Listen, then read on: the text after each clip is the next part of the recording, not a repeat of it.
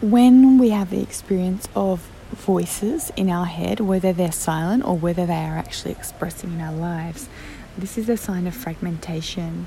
And fragmentation is really normal. We are all fragmented, but as with everything else, there is a spectrum. And my belief is that on the more severe end of the spectrum of fragmentation lie the diagnoses like bipolar, schizophrenia, and dissociative identity disorder.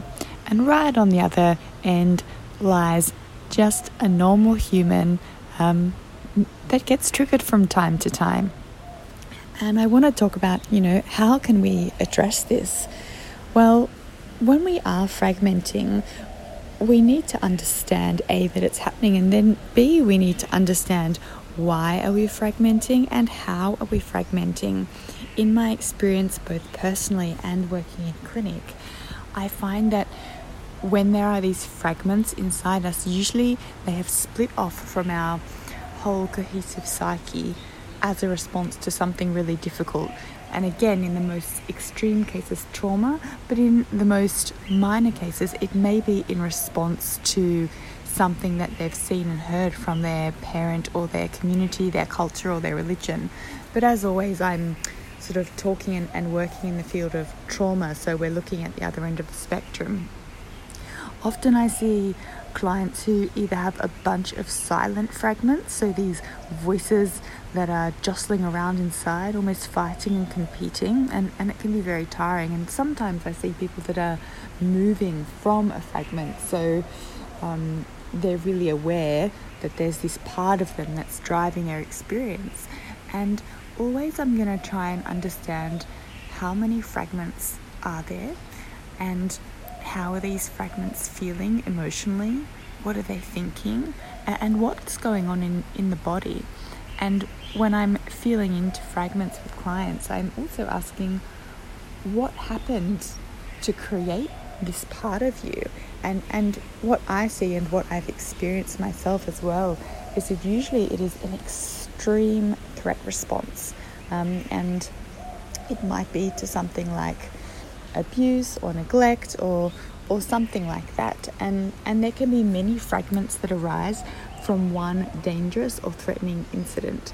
So for example, if we think of childhood abuse, there might be a part of the child that wants to kick and scream and fight, and it can't. There might be a part that wants to sit frozen and cry and be cuddled, but it cannot ask for that or complete that action. And there may be a few other parts that arise as well, just from this one thing. So when we are trying to work with and recover from this deep fragmentation, working with parts therapy can be really, really helpful, because this is a technique. It arises in different mental health practitioners' schools, but the way I've learned it was from roots in hypnotherapy. And with parts therapy, we're taught to understand the part of self and allow it a chance to express what's going on for it. And usually with traditional hypnotherapy, we start to have a conversation with the different parts inside us. And in its most simplest form, it might be just two parts having a conversation. But I do know of other hypnotherapists who really specialize in this, and they will actually have a conversation between many, many, many parts trying to find cohesion. My approach to parts is a little bit different. So I'm going to try and understand who are your parts or fragments. I prefer the word fragments. Where did they come from? What happened to them? How are they feeling? What did they need to express that they maybe didn't get a chance to? And I'm going to make time for that fragment, that part of you, to have its moment, to let it out, whatever it is. I'm also going to ask, what did that fragment need back then and now that it's not getting? And see, can I provide that to you in a clinical setting? And so I'm not so much looking to try and make an agreement between the fragments, because I find this can be very helpful, but it can be very helpful for coping and managing and continuing in life. And what I'm seeking to do as a therapist is to help you release emotional charge and bring up unconscious patterns to light so they can be changed. So it's a slightly different approach.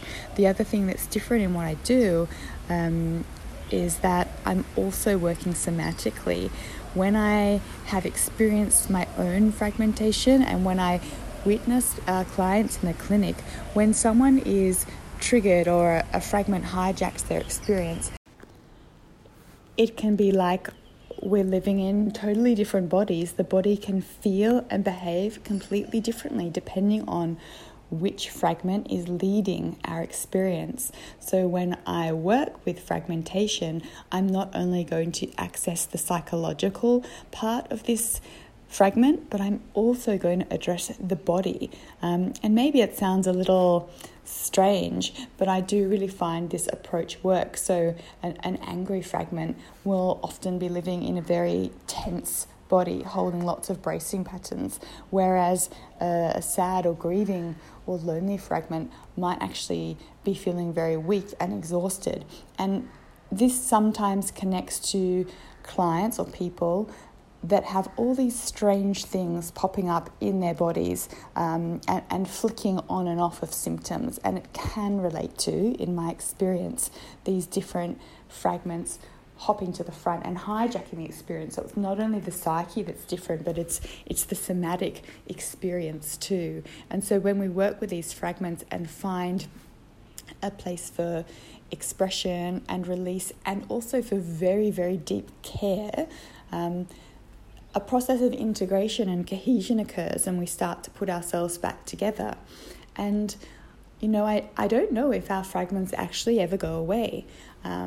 In my experience, mine are still there, but I'm really aware of them. And when they start popping up to say hello or needing a place to express or needing some care, I now know how to do it. So this very conscious and evolved part of me has developed through my own journey that can hold the arc for all of my fragments, sometimes really beautifully and gracefully, and sometimes not at all. So if you're listening to this, I have a self-inquiry invitation for you, which is to start to consider, might you have some fragments when you're triggered, when you're flicking into anger or sadness or engaging strangely in your relationships? Can you start to feel into, well, what part of me is present here? What part of me is leading? And what is it feeling? What is it thinking? What's going on in the body? And what happened to this part of me? When did it emerge? And often it's going to be from when we're quite young. Of course, we can fragment when we're older, but a lot of our fragmentation does occur as a response to developmental or relational trauma. So see how you go with that self-inquiry. And I would love to hear from you about your experience of fragmentation and what you're learning through your own process.